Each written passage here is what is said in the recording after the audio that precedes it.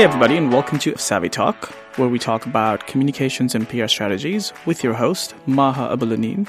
And Maha, what are we going to talk about today? Today we're talking about some of the biggest mistakes that brands have made when it comes to PR. So epic PR fails, pretty much. Do you have tips or things that people should watch out for so that they avoid these mistakes? Yeah, I mean, some of the greatest companies around the world who have the greatest communications teams make mistakes. Everybody makes mistakes in business and in life. So it's bound to happen.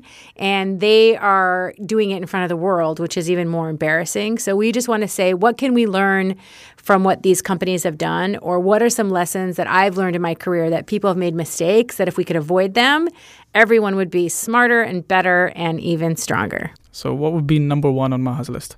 So the first one is not being prepared. So there's several things that come into not being prepared. So you're going out with a story or you're trying to launch something and you're really not prepared yet. So starts with a couple of things. One is everyone trained? Like, is everyone trained on the key messages? What are we supposed to be talking about? What are we focusing on?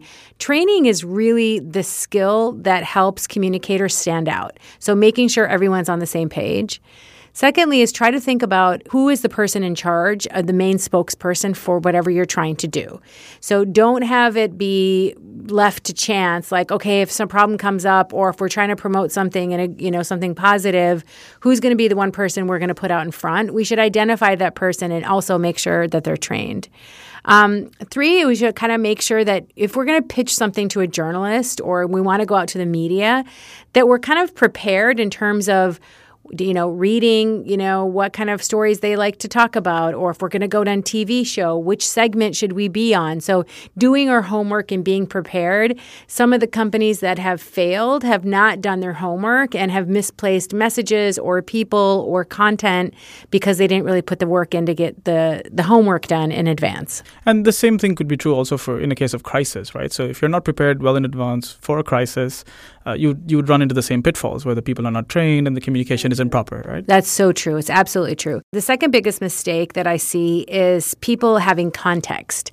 So, being tone deaf about like what's happening in the world around them. Like, if you have a launch date and you've said it, but then something happens in the marketplace or the environment, you need to adapt your messages and your timing based on what's happening around you. So one of the examples I was thinking about, like what a challenge it would be right now for the people that are selling tickets to this thriller show that's it's a theatrical play and all the negative publicity that's around Neverland and around Michael Jackson, and people are struggling about how they feel about Michael Jackson as an artist versus a human. And so how would that impact their sales? And should they go out and do advertising? Should they do a PR campaign saying, we got Michael Jackson's show here?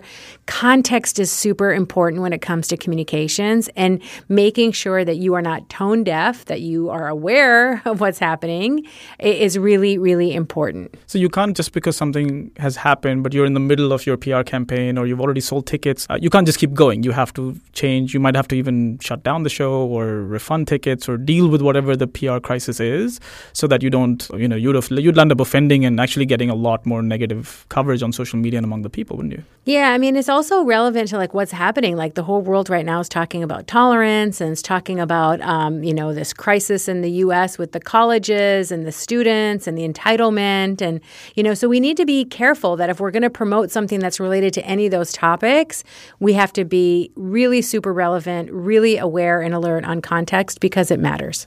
The third biggest mistake that we see companies make is timing, like not responding fast enough. Are they mastering rapid response? Like if you have a problem or you have something that happens to your business or your company, some of the companies that fail the biggest are the ones that don't respond fast enough to something that happened. And then how about the opposite? Because, you mentioned on a previous episode as well that sometimes you shouldn't react too quickly as well. So how do you break that balance? That's super important point. So in a crisis, you want to respond quickly if it's something that you feel you need to clean up or respond to because it affects a lot of customers. The other thing on timing too is don't jump in too soon. Let the dust settle. Let the truth come out. Let the facts reveal themselves. Don't insert yourself into a story that might end up harming your business because you reacted too quickly to the situation that was at hand. So timing is really, really important. This is a good reason why you hire someone with communications expertise, is they have that strategic thinking on timing, on message, when to actually, throw your hat in the ring and when to really step back and take a difficult decision to hold on, because it's very hard. Like, I know a lot of CEOs I've worked with are very emotional when their brand is being attacked and they want to get out there and respond. And it's really difficult, but I'm like, we need to hold on. We shouldn't, marry our ideas to the emotions of what's happening. And let's take a step back and develop a strategy based on the outcomes and by listening to what people are talking about.